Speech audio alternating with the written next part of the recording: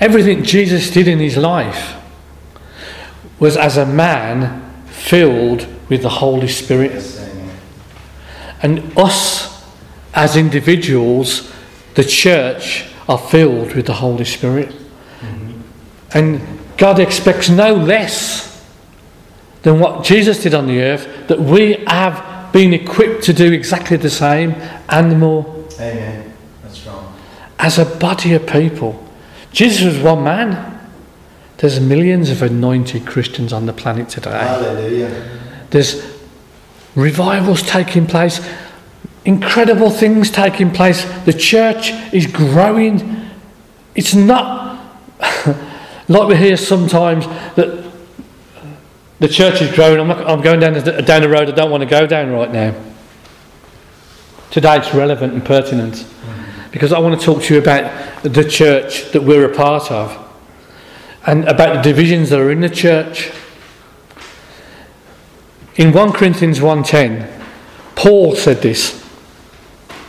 He says, "Now I plead with you, brothers, by the name of our Lord Jesus Christ, that we all speak the same thing, that there'll be no divisions amongst us, but that we'll be perfectly joined together with the same mind and the same judgment."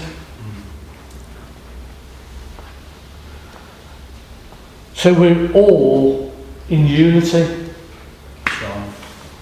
In unison.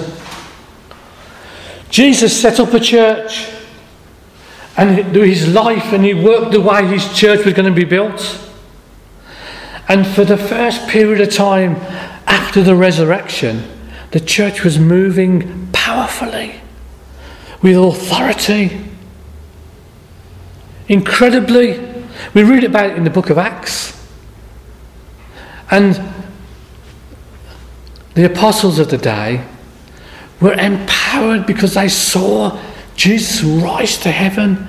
They were there in the upper room when the Holy Spirit fell on them, and they were empowered. They didn't run away from the problem. They could stand in the midst of it and make a declaration of Jesus being Lord and Saviour and Messiah. And if you like, everyone's trying.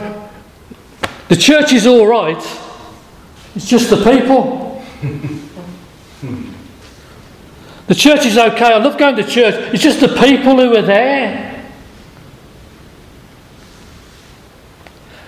I want to tell you, there isn't a perfect church, but we're all leading to try and follow that blueprint of church that was there in the first couple of 100 years after Jesus was resurrected from the dead. That's the blueprint for the true church, the church that Jesus was going to build by the Holy Spirit through the apostles.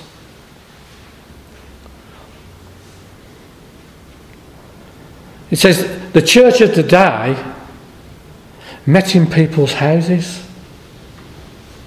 and all the surrounding districts as it grew, and they went in sharing the apostles' doctrine and doing what we just did, breaking bread. That's right, amen. Taking bread and wine and communion and drawing all that comes from that fellowship of believers. In Acts 2:42-47 it says this, "And they continued steadfastly in the apostles' doctrine and fellowship, in the breaking of bread and in prayers. Then fear came upon every soul, and many wonders and signs were done through the apostles. Now all who believed were together, and all had things in common.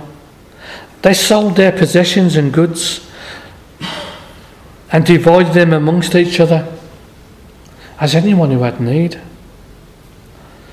So continually, daily with one accord in the temple, and breaking bread from house to house, they ate their food with gladness and simplicity of heart, praising God and having favour with all people.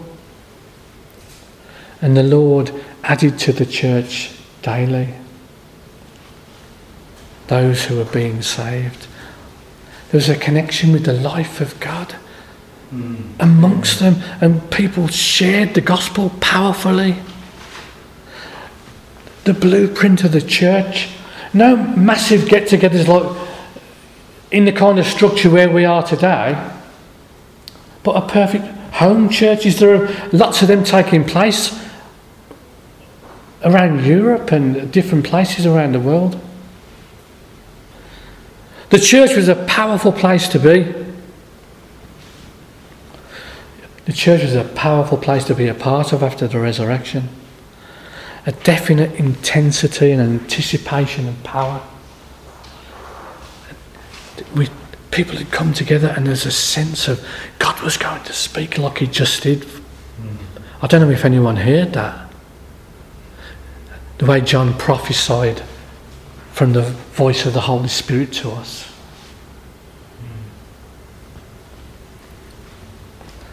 He who has ears, you see, let him hear what the Spirit is saying to the church. Acts 4:32 to 35, it carries on this building of the church. Now the multitude of those who believed were of one heart and one soul. There's a unity in the body. Neither did anyone say that any of the things he possessed was his own. But they had all things in common. And with great power the apostles gave witness to the resurrection of the Lord. I love this little few words. And great grace was upon them. Amen. Grace is what we need, church. Amen. Grace is what we need. It's what we need to receive, we need to be aware of. That's our empowerment for everything that we do. That great grace was upon them all. Nor was there anyone among them who lacked anything. For all who were possessors of lands and houses sold them and brought the proceeds of what they sold them for into the church and laid them at the apostles' feet.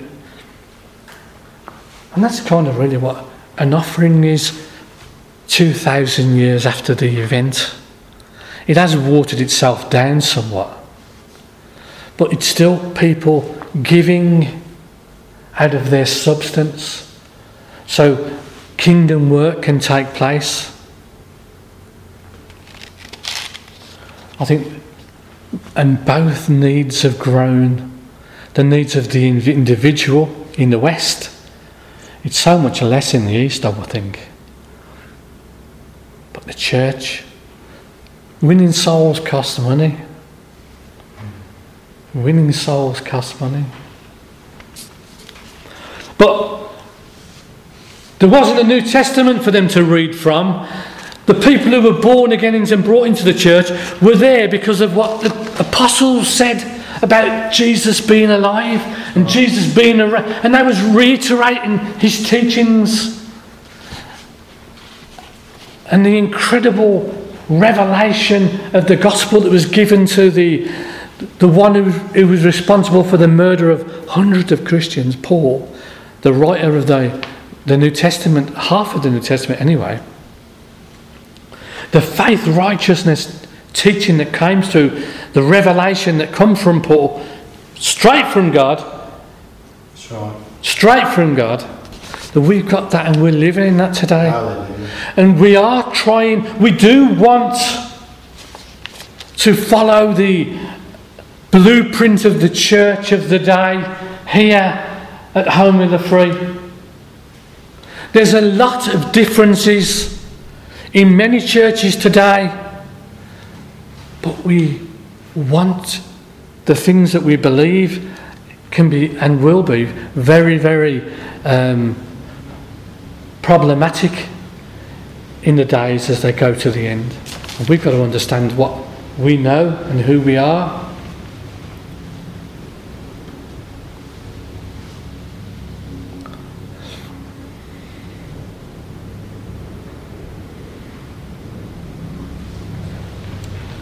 The church, for the first 300 years after Jesus died, suffered. there was lots of problems. There's lots of work against who Jesus was, what he stood for, and everything that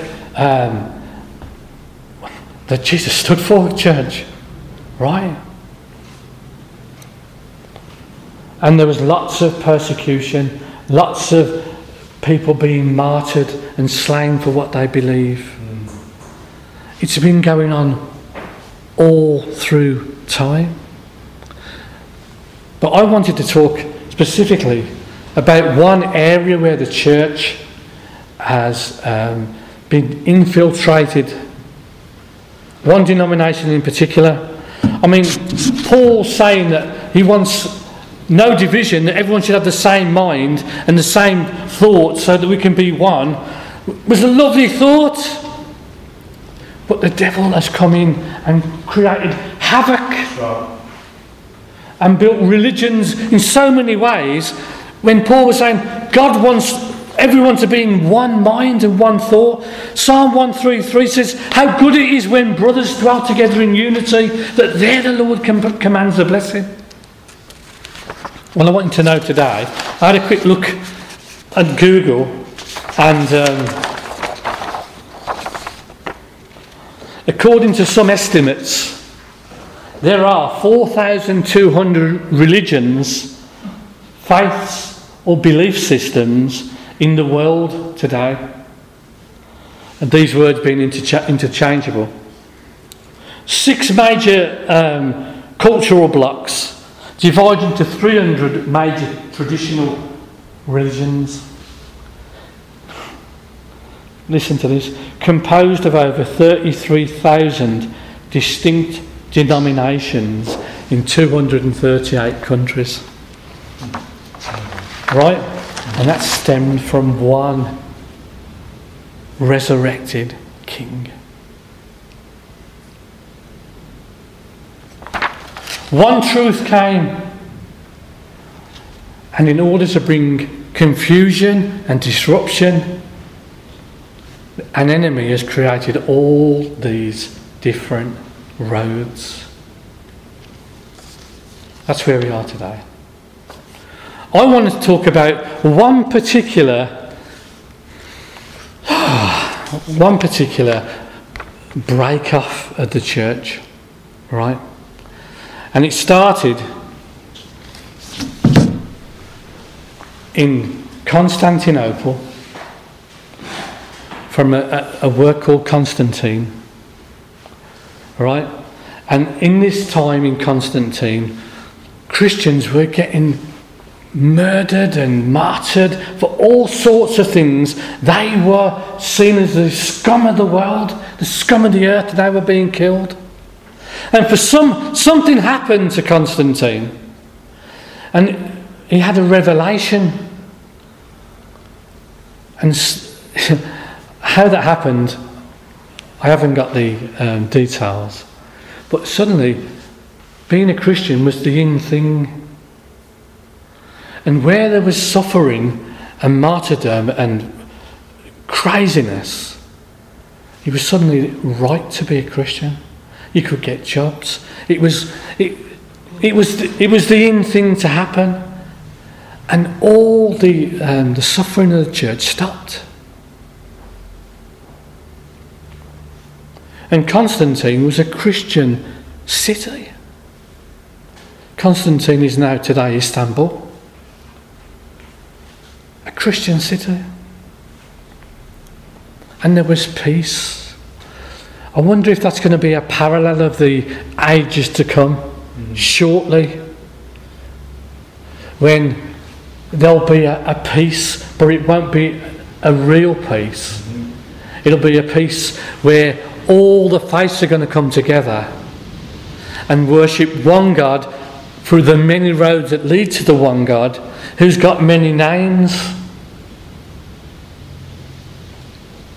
But what happened 300 years AD was the Romans realised the church has power and authority, and they had a lot of sway and influence, and they wanted to make themselves to be a part of that. They tried to find their way in.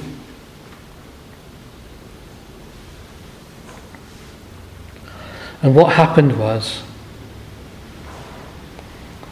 the pattern of the early church started off with elders and deacons over the church.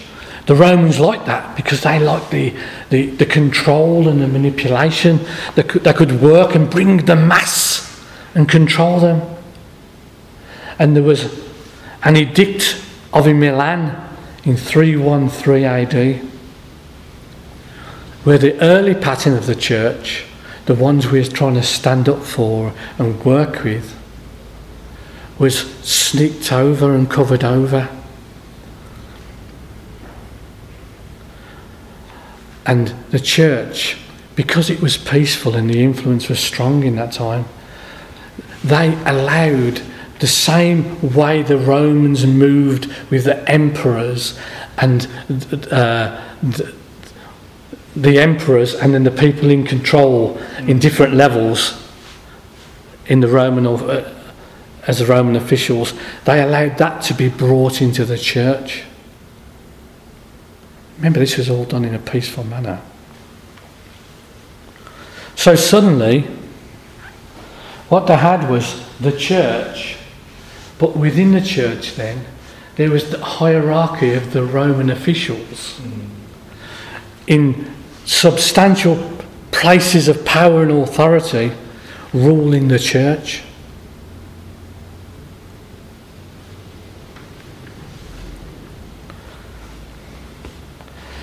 And that was talked and worked into the system of the church in Constantinople at that time, till a meeting came around called the Council of Nicaea. And this was 12 years after the Edict of Milan, in AD 325. And it's when the church recognised Roman officials as a part of the system of governance within the church. And the church was called Catholic. Catholic is a word called universal. It's called universal church. The Catholic Church is universal. But within the Roman Empire,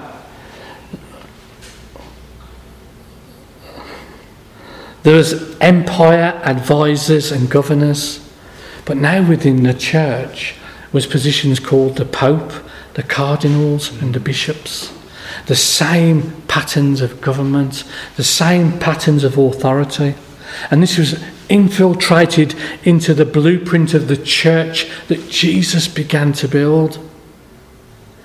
And after 300 years, the church began to look nothing like the church that was there in the first couple of 100 years after the resurrection.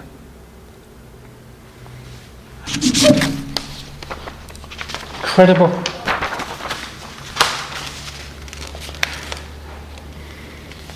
There were people who had authority over lots of churches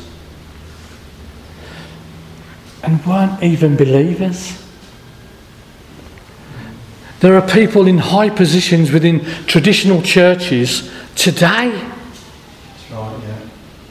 who've got the right honourable so-and-so, and they have an entourage of people in their robes and gowns, and they don't believe in the resurrection. They don't believe in Jesus dying and rising from the dead. And they demand to be given all kinds of opportunities and worship.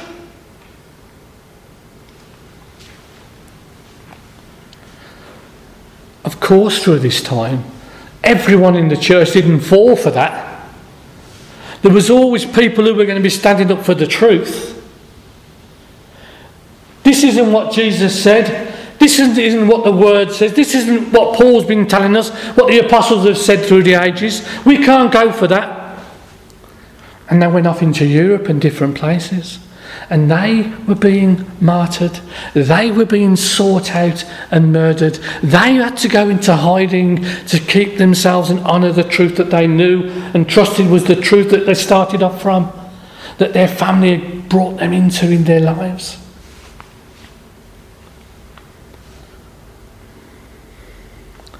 The New Testament church was birthed and established in AD 33.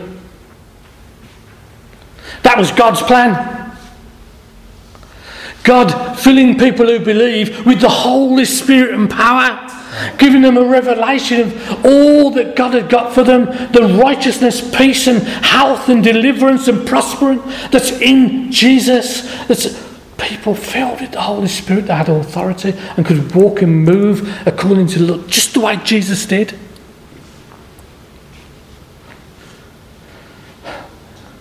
In AD 325, the Catholic Church was birthed through the Council of Nicaea, and that was man's idea.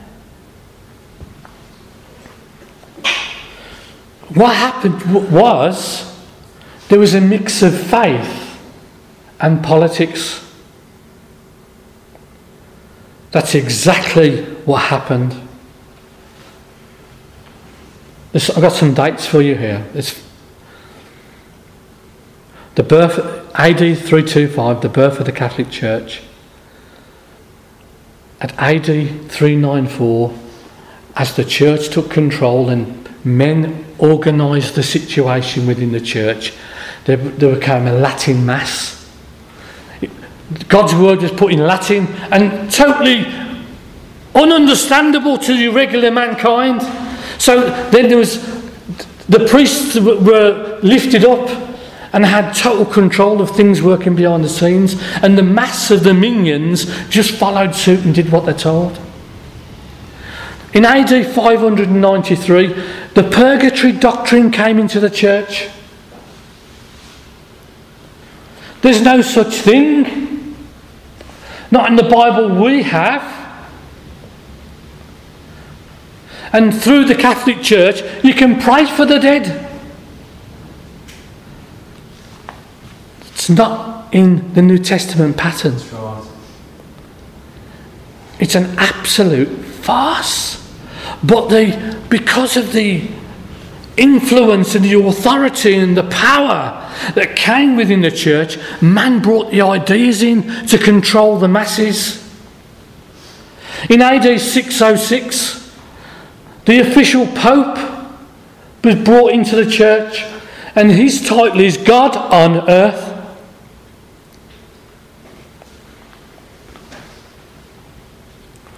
And in AD 1000, there was the transubstantiation doctrine, which talks about the body, the rice paper circles that the Catholic Church give out, literally turns into the body of Christ while we're swallowing it. You're not allowed to take the wine. And in AD 1015, the doctrine of the celibacy of the priests was brought in. Nothing to do with the New Testament doctrine. It's alive and living today. These are the foundations of the Catholic Church today. Man's idea. It's a deception of the truth on a massive scale. It's probably the biggest church in the world with the most money and most influence and most deception. Because what they have is not in the Word, it's not in the New Testament doctrine.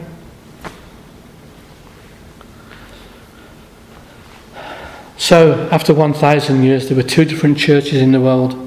The New Testament church was initiated by Jesus after the resurrection, and the Catholic Church started by Roman officials trying to control the true church. And then the Catholic Church split into two denominations. I hope you can see this. I know there's a lot of facts and a lot of information, but this is pertinent. You'll see why.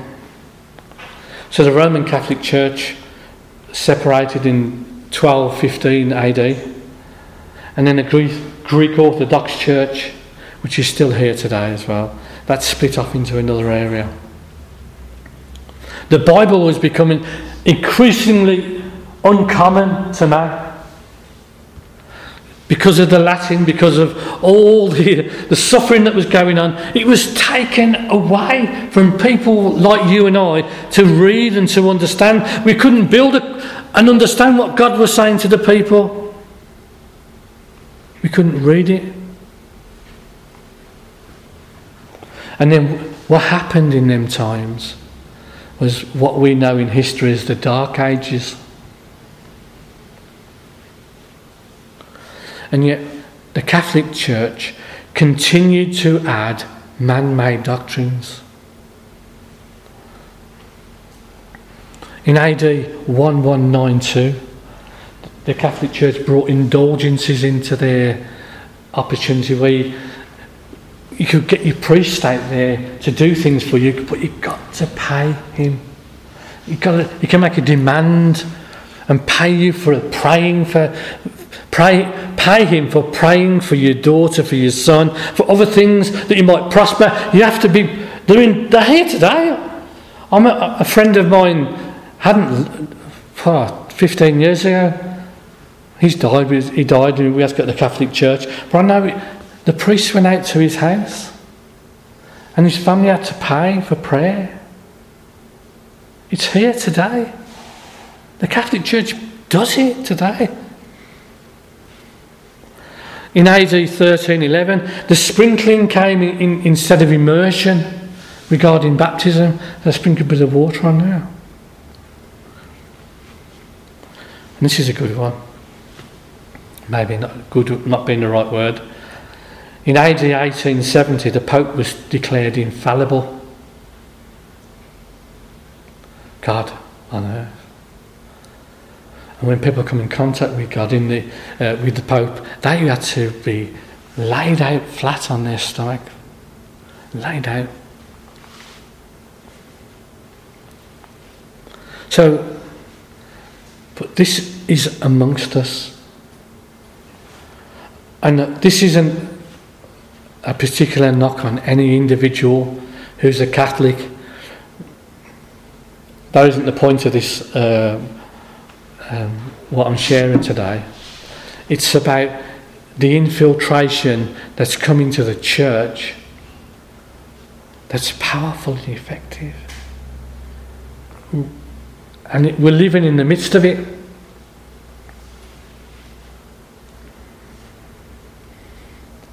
And this is why we encourage you strongly to understand about your heritage, your priesthood,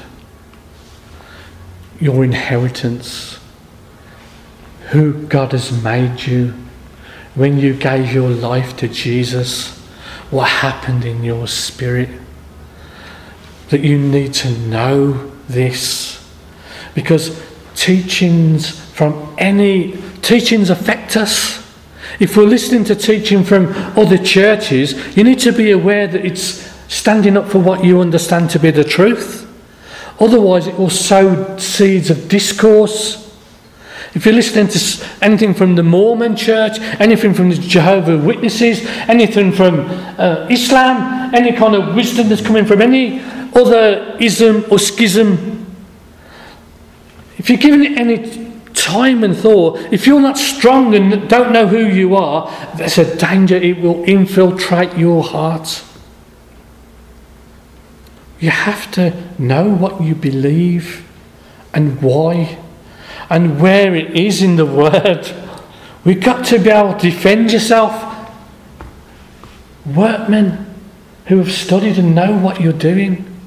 This is why we're looking forward to starting this discipleship course, and we're going to be thorough with it, and we're going to be expectant that you guys are going to want to be a part of this and learn for yourselves, so that then you can go and take someone through the scriptures and see them be born again like the apostles did, but with a passion, because it'll be the gospel according to one, The gospel according to Tony, because you've read it, you've got the word and you understand it, and the Holy Spirit's teaching you, and you can hear him, and you can respond as he directs you, and you won't fail or fall through pressure or compromise.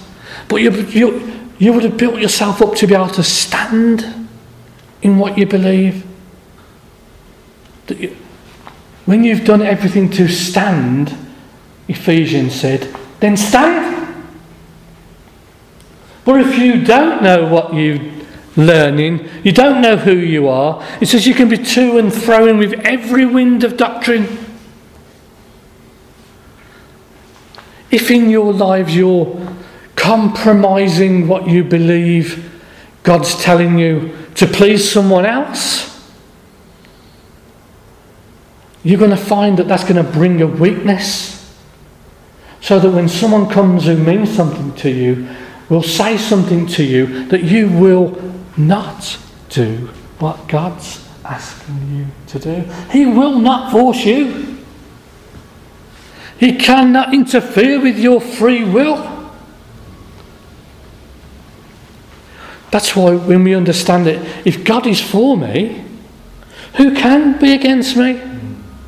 If God is for me, what have I got to do following him to be afraid of? If God is for me, everything he's going to give me is going to be beneficial for me.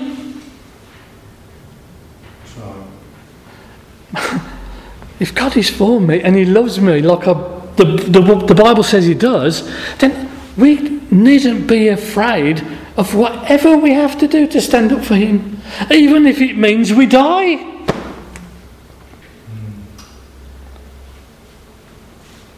Because then we have to recognise that the death that we give as we give our lives and we martyr for him is just, our life is passing away. The glory of God is what's waiting for us. Death isn't losing. Death is winning. As believers, death has lost its sting. 1 Corinthians 15, that the grave has been taken over with victory. Because I ain't dying. Amen.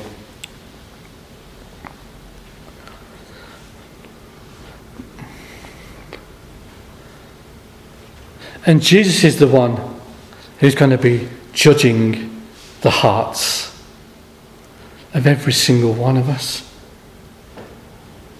In the sense that we're going to have to live this life according to what we believe and learn. This is why we're so passionate about this. This is why at Home of the Free we're not perfect. We're not perfect. You can put a lot of areas in what we do and how we do it that might be a bit slack, not a bit loose. But I believe the gospel that we're sharing is right there in the place where it should be. Amen. Right there in the place.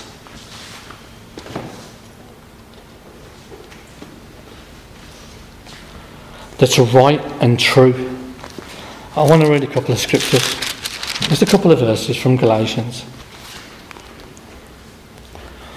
I marvel that you are turning away so soon from him who called you in the grace of Christ to a different gospel, which is not another. But there are some who trouble you and want to pervert the gospel of Christ. Listen. But even if we or an angel from heaven preach another gospel to you than that what we have preached to you, let him be accursed. As we have said before, so I say again, if anyone preaches another gospel to you that what you have received, let him be accursed. This message, this gospel, anything that's altering, that's not this one, it's not the gospel of grace, it's not the gospel of love, and God pouring out his life through the Holy Spirit, that Jesus dying and being resurrected from the dead and the power that's in the blood of Jesus, then if there's not another gospel that's coming up our way that's telling us we have to do something to earn the salvation that Jesus paid for, it says, let him be accursed. If you are worshipping God and an angel turns up, supernatural 9 foot high, glowing, and says you ain't on the right track, it's happened this way, I did that and didn't do that, don't listen to it. This is what happened to Muhammad. This is what happened to the Christadelphians, where an angel turned up while people were fasting and taking the opportunity, because people didn't have any kind of foundation of the gospel that they could say, well, that's not what I know as in the word. That's right. That isn't in the plumb line as I've come to understand it. I've got to reject that. Amen. But some people have a supernatural fluffy experience and they follow it like a puppet, and it's got nothing to do with the truth that's in the word. Mm-hmm. Church, if you have an experience that isn't validated in the Bible, dump it. Right. Give it no value. Because if it's another gospel, if it's disqualifying what's written down in the word, if it's done different, it's not the truth. And it devalues and takes away the truth of what's happening in the gospel today. This is the end times gospel. I'm confident of it. I'm confident of it. And I'm going to have to pay account for that. And so do you guys. You've got to know who you are. What Jesus has invested stuff in you. You need to know what it is. It cost him his life. So it's study and thought and care. So there's people who are going to come across your path, who are going to need prayer, who are going to need you to release the authority that God's put in you. If you don't know that, they're going to carry on in darkened minds and broken bodies, impoverished souls, because you just haven't took the time to recognise that you can speak to that demon, you can heal that disease, you can get that freedom and deliverance for that person. You're the one who's filled with the Holy Spirit. Amen. And we're going to be called to that. We're called to that, every single one of us.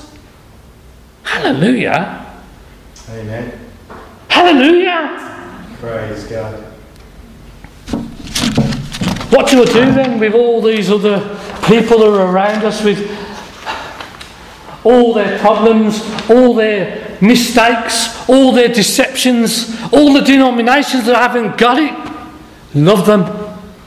You don't walk up to them and say, you got it wrong, mate. Ha! I've got the truth. No. You love them. Sure. Go into all the world and preach the gospel, and sometimes use words. Nothing's changed. And as the opportunity happens, as the relationship connects, then you're going to have every opportunity to share. Drop a little bit of the truth. Oh, you don't worry about pleasing God. Chris, well no, because I've been made righteous by faith. I haven't got to work at it. God loves me. Oh, but I've been knocking doors for 12 years, selling these Watchtower magazines, because I thought that's the only way that God can love me. Well, in the Bible here it says this, and it says it there, and it says it again there, and someone else says it there. Right? All right, okay. And over a period of time, it's still there. It's still got peace. It's obviously the truth, because I'm still sweating. I'm still trying to get rid of these Watchtower magazines. I'm sticking them under the carpet in some cases. God, he's never going to love me. Well, I'm righteous. I make mistakes too. Chris says. Well, how do you cope with that? I'm not here on my own strength. I'm not here on my own ability. I couldn't do it. I received grace from God. It's changed my heart and life. I'm accepted in the beloved. Wow. And that process takes its place. But there's this...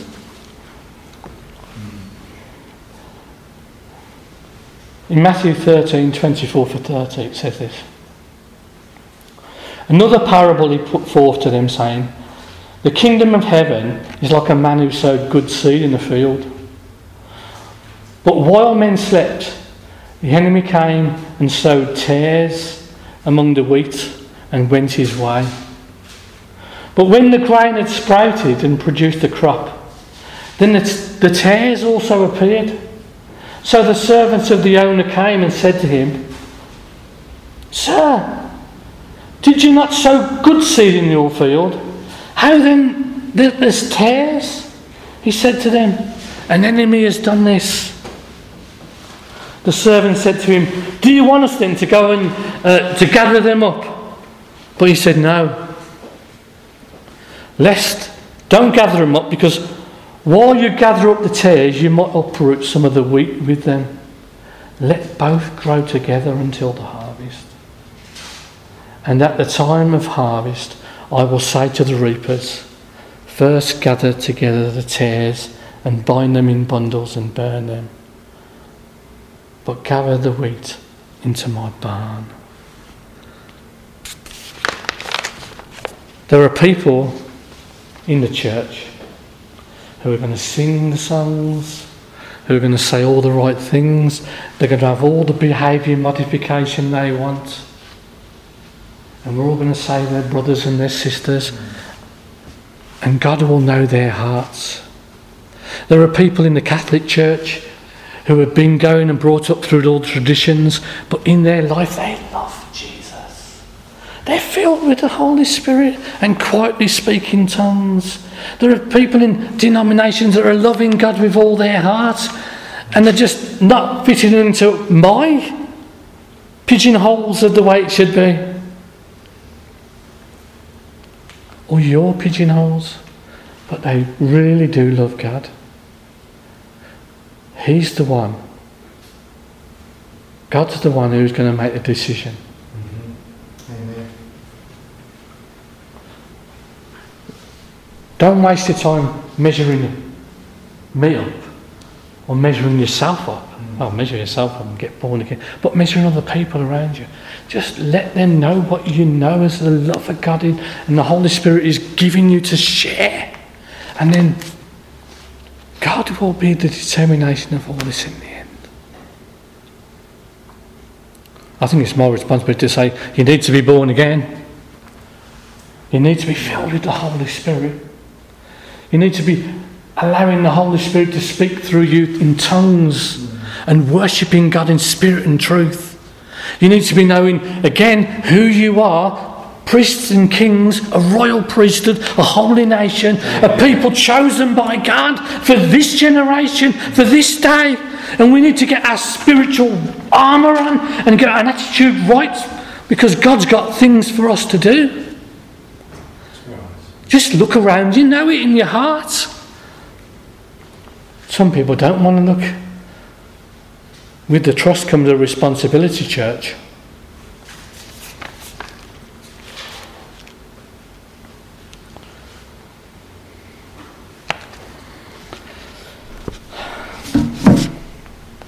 Thank God that we worship Jesus here. Hallelujah. Thank God that we're trying to get more of what we understand and bring it into the light of our understanding. God's teaching us. God's showing us.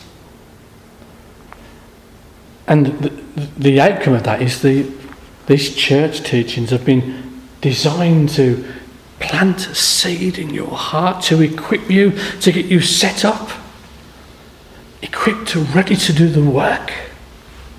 And will continue to do so, because you're going to need it. You're going to need it.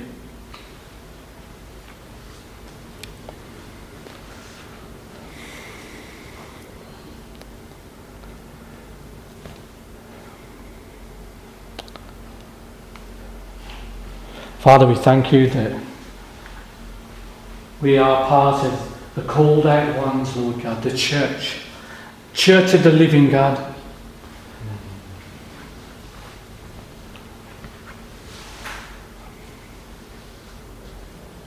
Help us, Lord. Direct us in our way forward as we grow in grace and knowledge, Lord, that we, in our natural eyes, want to see people delivered, born again, healed, raised from the dead for your glory. That you use this body of people, this house of priests, Lord, to shine your light in the areas that surround us. For the people in our families that don't know you yet, that Father, we just bring people apart from us across their paths. Amen. Some who will have a different way of bringing the truth into their lives. That they can know Jesus. Lord, we pray for them right now. Amen. We pray, Lord, that the world's veil of deception is lifted from their eyes, is lifted from their mind, is taken away from their heart, so that when they hear the word of truth, that seed will penetrate and make a difference, Lord God, to our children and grandchildren, to our parents, Lord God, who are alive, Lord God, to our brothers and sisters, Amen. Lord God, who don't know you yet, Lord God. I pray, Father, that you labourers will cross their paths, people who have influence with them, that they respect for one reason or another, but they will share this incredible gospel of the truth, that it is in Jesus. Praise you, Lord. For these young kids in the Sunday school right now. Yes, amen. Lord, that they'll be effectual as they grow. Effectual as they grow. And take hold of what you've got for them in their lives. That they won't suffer hard knocks. They won't come the woulda, coulda, shouldas, Lord God. But they'll have the heart to want to follow you, Lord God. Amen. The heart to want to listen to you and to say no to things, Lord God, as this world would pour dark opportunities into their lap. Father, we pray in the name of Jesus that you, Lord, are exalted in our midst, exalted in our understanding. That you're exalted, Lord God, and you're always on our mind, Lord God. Oh, Father, help us to give you attention, give your word attention, and keep our hearts in an attitude of gratefulness and thankfulness, that we will be strong.